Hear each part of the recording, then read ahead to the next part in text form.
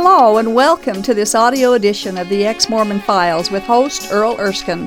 Thank you for joining us. On each episode of this program, Earl, a former LDS bishop, interviews a former Mormon guest about their journey out of Mormonism and into an authentic relationship with Jesus Christ. These stories are encouraging, fascinating, and often moving. For more information on the Ex-Mormon Files internet video program, please visit exmormonfiles.com. That's exmormonfiles.com. And now, here's Earl. Hello there, and welcome to another episode of the Ex-Mormon Files. I'm your host, Bishop Earl, and I appreciate you spending some of your time watching our program. And I'm really pleased today to introduce to you Dallin Barnes, and wonderful story. So we'll get right into it. Dallin, where were you born? Born in Salt Lake City, Utah. Oh, yeah. Yep. Okay. And to good, active parents, were they? Yeah, great parents. Active. Brothers and sisters? Did you have? One brother and one sister. Oh, okay. Mm-hmm. And kind of a normal Mormon life at the beginning, was it? Yeah, I'd say it was pretty normal. Yeah. So nothing too out of the ordinary. Yeah. Yeah. You went to primary and Sunday school and I sure did. Church regularly, I guess. Yep, baptized when I was 8. Yeah. So. Anything about life as you went to seminary, I guess, and as a young man? Yeah, I went to seminary. I graduated from seminary. Did you? So, And do the deacon, teacher, and priest thing? And yeah, I did. I did it all. Yeah. Is there any questions that came up as in your youth? I mean, I felt so naive, I guess, at those ages. But did you anything ever come up during those years? Or? I did have some questions, the existence of God. So I mean, that was something that did come up. Wow. In my youth. And then as I got older, I actually started kind of. I wasn't, I guess, a strong believer, but I still went through the actions. I kind of went through church or went to church, and then went to seminary, and then I had a strong push from family members after that to kind of go on a mission. And I'd say right around that time of high school and seminary is really when I guess I would say that I gained a testimony of the existence of of God. And did you read the Book of Mormon? As I was younger, my mom read it to me, but when I got older, it took me my senior year. It was the first time I ever read the Book of Mormon all the way through. Okay. So. Do you feel like you had a testimony of the church and Joseph Smith and exactly when prophets? Soon as I finished the Book of Mormon and I was asking, should I go on a mission? That's one of the things as I was praying to go on a mission.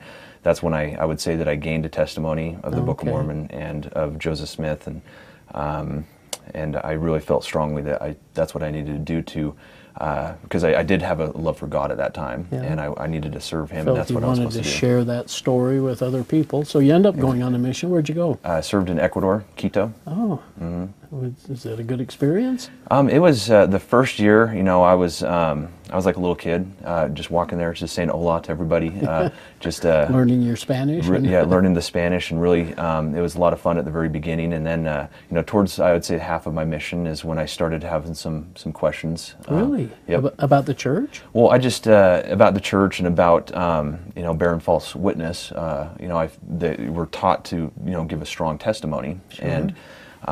Say that I know that this is true, and at that point, about a year in my mission after, at that point in time I was in leadership and I was a zone leader, I really struggled with saying something that I didn't truly know. Yeah, something that I didn't absolutely know for a fact. I had my, and there's some doubts because there's some stuff that I was reading out there that was, published by the church. And was it? And so it was difficult for me, but I got over that. Do you feel like other missionaries go through that same doubt, or how do I know that I know this? Absolutely. I had one of my companions, another zone leader, he was having a problem with the Book of Isaiah and the Book of Mormon. He didn't understand why it was found in the Book of Mormon, copied word for word in there, and so that was really troubling for him. I was aware of that, but boy, I just dismissed it, I guess. And what I didn't know then was that Isaiah and those other things that are copied in there have the problems and errors of the 1700 or 1800 Bible that was Joseph Smith had access to. Yep. That's kind of an interesting little problem. But So you stuck out the mission, I guess, and at that point in time, I got over that hurdle, and I was able to get around that by not saying firmly that I know, more that I kind of believed. And did you ever share this with your mission president? I didn't. I was scared. Yeah. You're scared of at that time of leadership a little bit. Because don't we sometimes hear that the counsel that would be given to a missionary like that, or anyone in the church probably, is, well, just say it anyway, and eventually you'll come to know that it's true, or rely on my testimony that the church is true. Have you heard any of those comments? I've heard that, and I've never wanted to be that type of a person, though. I wanted to be there for me and for my thoughts and beliefs. And well, good for you. Yeah. So you got home, and then what happens in life? So that's when I really gained a passion for study on my mission. So that's one blessing, I guess, that came out of that. Yeah. And when I got home, I just diligently wanted to know more, and I call it the rabbit hole, because I dug deeper and deeper into the gospel of the Mormon culture, and reading some of the stuff that they have put out, and it the more I read, I think the more I guess questions I had and concerns, and especially some of the stuff I learned on the mission. Some of the topics that were very difficult for me, and one was polygamy. So that was a difficult topic, and every time people would, I would ask them about that, they would always kind of shrug it off and just say, "Oh, it's because there wasn't as many, as many men, wasn't or as something." many, men, or there's too many women, and just things like that. Were you aware at this point that Joseph Smith had practiced polygamy? And no, I just, it was only taught. We knew that Brigham Young, and everybody that had moved out west. Yep. Yeah, and now the essays have come out. The church is admitting that Joseph Smith practiced polygamy, even married women that were already married. You didn't know any of that? Oh no, that's stuff that nobody would talk about. Yeah. That's something that I think that is one of the hazards the church faces, is people studying. Yeah. Becoming aware of both the history and the doctrine. And you actually read a couple of books, too, that were kind of eye-openers for you, too. Was it during this time? Yeah, I mean, one of the, after the mission, you're always told in the church not to read anything else but except for church books. Yeah. And so what I did is I went out there and bought church books. One of them was Rough Stone Rolling. I think it was Lyman Bushman. So I wanted to read that, and so I opened that up, and the more and more I read, into that book and find out the character of Joseph Smith, I just started getting more and more questions, and and people, maybe in the church they call them doubts, but this book was, one of the best books I think that was written. I really enjoyed it, and a good member of the church who's writing it, exactly, being honest, exactly. And so I continued to read that, and find out his character, and some things really disturbed me as I was reading that. Same questions that came up on your mission, or maybe not the same ones, but certainly some questions were coming up. Yeah, right? Some questions were coming up, and I was that book did I think a fairly good job at kind of explaining some of those things, and it's supposed to be a source that we can trust, right? Because it's a church. I guess I shouldn't say it's an endorsed church book, but it's a member of the church that wrote it. That's a strong member, and that was just one of the books. And then at that point in time, I started living with my dad again, and I think that he was telling me things, and at that point I was still fighting. I was still fighting to defend Joseph Smith. The church really has to be true. Yeah, the church really has to be true, and I remember one time he bluntly said that he's like, Joseph Smith isn't a prophet, and I got so mad. I was just like, oh man, because I felt like he was, that I don't know. I just felt like he was just fighting me with it, but anyways, so I defended it, and eventually he just said, well, just read this book, and it was, I think, by Charles Larson, by his own hand upon the papyri, or something like that.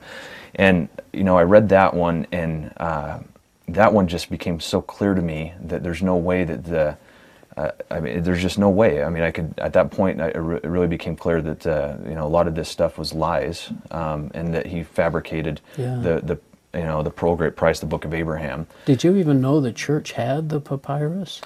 I did not. You heard it was some in rumors. 1967, And you'd think that if the church had been able to prove that it was really accurate, that would have been a foundational thing for Joseph Smith and everything. I had never heard of it. Yeah, I didn't know it. I mean, one in the book, he even says, "Thank God for the Book of Abraham," and I also agree, because for me, that was really the cherry on top, because it just I couldn't deny it. It was so plain, right smack dab in my face that. It's fabricated, because now we have the Rosetta Stone, and they're able to translate facsimiles. Egyptian. I mean, Joseph Smith translated that, and we have the facsimiles both in the papyrus and in each pearl of great price. Yep, and it's even on that topic. What I did after I read that book is, like any Mormon would probably do, is he wants to defend it, right? He wants to protect what he believes in his church and his prophet and everything. So I went on to LDS.org, and I was reading some of the Mormon apologists and hearing what they had to say about that book, or not about the book, but about the Book of Abraham. And the things that I was reading was so upsetting to me, because I could tell it was just blatant lies, and they were trying to. It's kind of a stretching. That's the way I felt like they were trying to stretch the truth and hope you'll believe it or something. Exactly, and it was kind of upsetting. And then at that point I realized, what the church. That was a kind of a clear. Thing for me, to how the church covers things up, and how they, get certain people to try to cover things up. And that's why they don't want us looking. That's why the church leaders don't want people looking. I'm going to go really off subject a little bit here, and let me ask you, what was your relationship with Jesus at this point? So I've always, like I said, well, I shouldn't say always, but in my younger years, I did have a curiosity. I did want to know about God, and at times I struggled with my faith in God. And then about the time I graduated seminary, was on my mission, I had a firm belief that God existed. And where was Jesus in this? When you say God existed, was Jesus wasn't God for you, was he? No. Yeah, Jesus. He was a God. He was one of the part of the. The Trinity, and he was God, but not just the God. A God. Yes. Yeah. Okay. So, but I still, I had a passion for doing what's best, and for doing what I knew best for God. But in learning this, what I call the bad news of our journey, learning about the Book of Abraham and polygamy and all those issues, Masonry in the temple, all those negative issues. I didn't know that I was missing out on the good news. Do you see that? Were you that way too, or did you Absolutely. There's something that you can't explain, but and I think a lot of members right now, they can't explain maybe some unhappiness or something that's bound them, and that's the best way I can describe it. But I felt like my best was never good enough in the church, and it was just difficult for me. I was trying to be a good member, but for some reason, I just, I felt bound.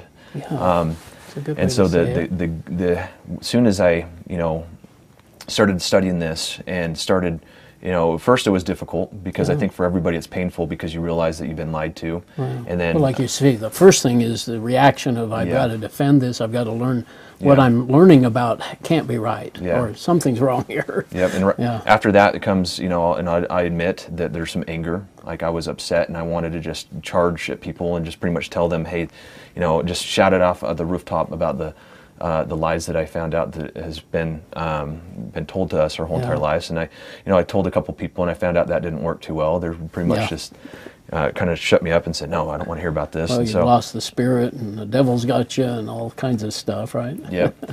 And so, after you get through that anger, and sadly, some of my friends that have found this out, they become atheists and stop believing in Christ and God. It's the worst thing. Yep. It's really one of the reasons we do the show. Yeah. Is because we want to give hope to people that once they find out the bad news, but there is a good news and stuff that we really are joyful about. So So where did you come into that transition? Where did you come into learning about the biblical Jesus, I guess?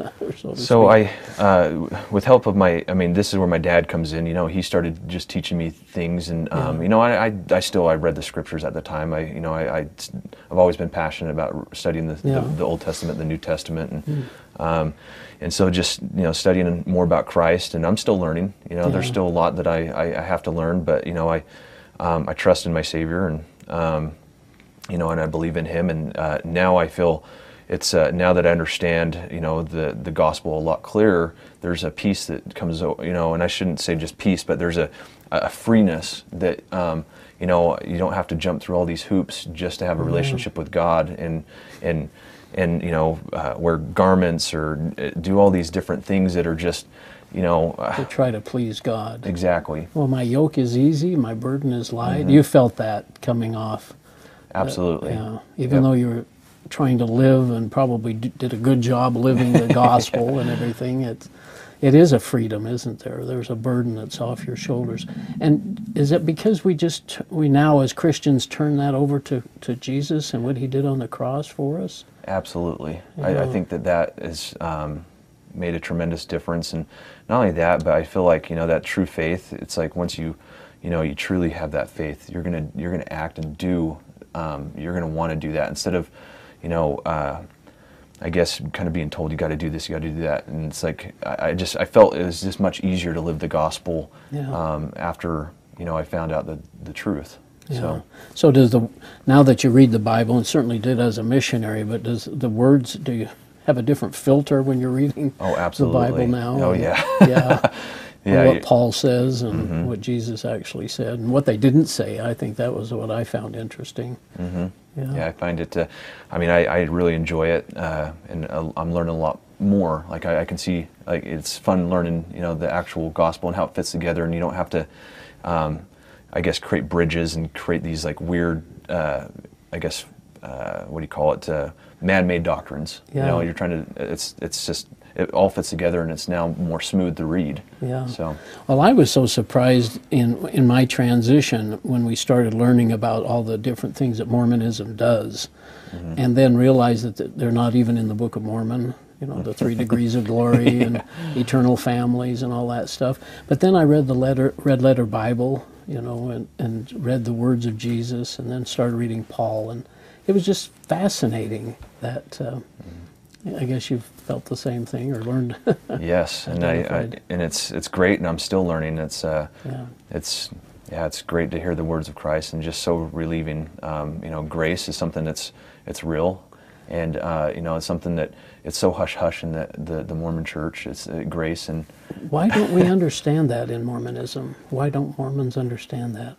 Because then that takes away some of their control. I would say that's my guess, is because they want maybe some of that control of hey, you have to do this, you have to do that, you have to pay your tithing, have to go to the temple, have to be married for time and all eternity and all that. And we just don't understand that concept. You were just saying that grace is a kind of not a taboo subject, but not understood, right? yeah, it's not understood in the and so the viewers know a kind of interesting thing about me. My wife, she loves the society of church, and I think a lot of members do. They want to be, they it's hard to get out because of all their neighbors and all their friends and family. They're all LDS. And so she's still going to church? Yes. And you're going with her from time to time? Yep. And it's hard for me. Now there's a lot of people that might be in this category. So what do you say to those? Give us some ideas, your thoughts at least, on making that, because we do need to show love and patience. And yeah, as far as the people are concerned, the Mormon people are great. I'm sure you can say the same thing. We love them. Yeah. They're our brothers and sisters, and but I would say that as far as knowing Christ, and I think they would say that they know Christ very well. But I know that's so disturbing, because I thought I did too. But now, as a Christian, I can honestly say I didn't know him. I didn't have any respect for him. He wasn't awesome. Yeah. He was just kind of at the end of the prayer. Exactly. He was a footnote. What's the funniest thing is in the temple, it's like he's a little errand boy. It's just so shocking. Yep. Wow. So anyway, go ahead with. But you asked me earlier maybe some advice, or it's difficult for me because I sit there and sometimes I'm really pained by what I hear in sacrament meeting, in testimony meetings, and it's hard. But my wife, the difficult part is I'm trying to help her because we're not on the same page. She's still learning, and so is she being patient with you, and you being patient with her? Exactly. Oh, good. And so that's kind of the transition that we're going through, and and I'm trying to show her love and patience, and going to the ward, and it's tough. It really is, because even with that, there's a little bit of a roller coaster of emotions, because I know what I know, and yet I'm still going, and it's difficult. Well, that was happening to me too when I'd sit in fast and testimony meeting, and somebody says, "I know that kind of like we were talking about before. I know the church is true. I know that President Monson's a prophet. I know this. I know that." And we just don't really know it. Yeah. Well, I can almost go on the other end now, because the big picture is clear to me, and I can say that I know that Joseph Smith wasn't a prophet. I can see, there's so much evidence, and that might offend some people that if they hear this, but guess what? They got to do their due diligence. God gave us a brain, and He wants us, to diligently. We're here on earth, and He wants us to learn, study, and do the members in your ward know where you're at? The new members don't. My last bishop, I shared with him. I shared with him. I told him, I'm like, hey, can I still come even though I don't believe in this? And he was a seminary teacher, and he was really curious with me, because he's like, man, this kid's different, So, and I just told him my thoughts, and he wanted to meet with me every week, because I just told him blatantly that there's no way that this could be true. And so we're meeting every week, and he's trying to say, okay, well, study this. And I would go and study it, and he'd be shocked what I came back with. He'd be like, man, well, that's kind of a little bit over my head, because one time he was trying to get me to, wanted me to pay my tithing. So I went back and I studied tithing in depth, and I found out, man, it's nothing what they taught it's not in in church. The New Testament. Yeah, it's not even. It's completely different, and so he was shocked with that. But we still had a good relationship, and and it wasn't an argument. Maybe you planted some seeds. Yeah, possibly. People really, it's just amazing what we don't know. Mm-hmm. That's one of the fun things I did when I came out, was I went through all my missionary scriptures and tried to identify how they related really now as a Christian in the church. Have you done any of that? Checking. Say that one more time. Sorry. Well, just some of the missionary scriptures that we use so much, like the priesthood. Yes. The one I used all the time was Jesus says to the 12, I guess, I have chosen you and ordained you. Mm-hmm. But there's no Melchizedek priesthood words in that comment. He certainly may have ordained them and chose them, but there's nothing about Melchizedek priest. Anyway, just every scripture I went to that I used as a missionary was just taken out of context and just plucked out. Yes, I found a lot of that, and once again, it's kind of shocking. It's shocking what we're told to say and do, and it's just it's interesting. It's now that I've taken myself out, and I'm becoming more open with people.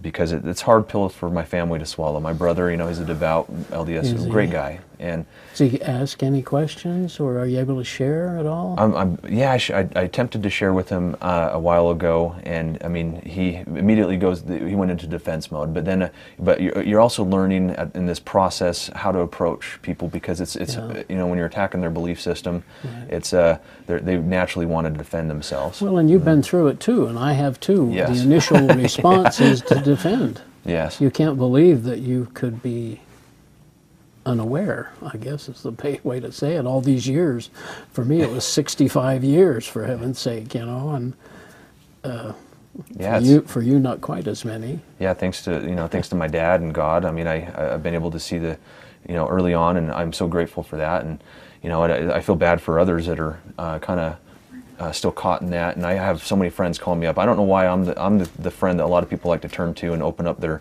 and tell me their I guess their problems, but I have a lot of friends right now that are leaving, but yet they're having a really hard time because of their family, and they don't know what to do, and they're asking me for advice, and the one thing that it scares me the most, I just don't want them to just because they once again, most people that have come out of this for a brief moment there's anger, that anger of being lied to, and so I'm finding a lot of my friends are kind of in that situation where they don't want to be burned twice either. Exactly, and so they think that it's all lies, and that's not the case, and I think that you have to really go about this when you're opening up to people. You got to do it in the right way, and maybe learn and have some patience and ask questions. That's key. Well, you've got a great attitude. You're a new dad. Yes. Yeah. How's that working out? Oh man, it's awesome having a little baby Riker. But he's great. A lot of work. I mean, I didn't know how difficult it was going to be a dad, especially this initial period where you get no sleep. But he's about 2 months old, and it's been wonderful. Well, I hope that doesn't cause problems in the future, and I hope that your wife is able to look at things in an honest sort of a way, maybe down the road. You've got just a minute or so. What would you say to your family, friends, and those that are watching? I would just tell them to keep on searching. Don't be afraid to Don't look. be afraid. And when somebody tells you not to study yourself out of the church, or don't read that because it's not written by a Mormon. Have more faith in God, and have more, faith that trust in yourself. Trust in yourself that you too. can think. Yeah. And so I would say that would be my advice to people, is just go out there and have faith in yourself, that you can find for yourself the truth, and you don't have to be told. Yeah. So I had a lady write to me, and she'd been in the church 56 years, and she says, well, after 56 years, I should be able to read something. Yeah. That, so I think she read Grant Palmer's book, Insider's View of Mormon Origins or something, and all of a sudden she learned the truth, and, but that's what happens when you do a little study. And can't be afraid of the truth. I mean, you really can't. I mean, if it is true, you're going to be able. There's going to be evidence and stuff behind it to back it up. Yeah. But like I said, through this whole process, it's been shocking to me and eye-opening. But I've learned so much. Well, Dallin, thanks so much for coming and sharing. You've got a wonderful story, and I'm sure there's people out there that are going to be uplifted by what you've said. So thank you so much. We'll see you. This has been the audio edition of the Ex-Mormon Files. The Ex-Mormon Files is a production of Main Street Church of Brigham City. For information about this program, including past and current video episodes, please visit exmormonfiles.com. From there, you can also download audio episodes of this program. If you have an Ex-Mormon story you would like to share, we'd love to hear from you. Please write us at contact@exmormonfiles.com. Thank you for listening, and we hope you'll tune in again soon.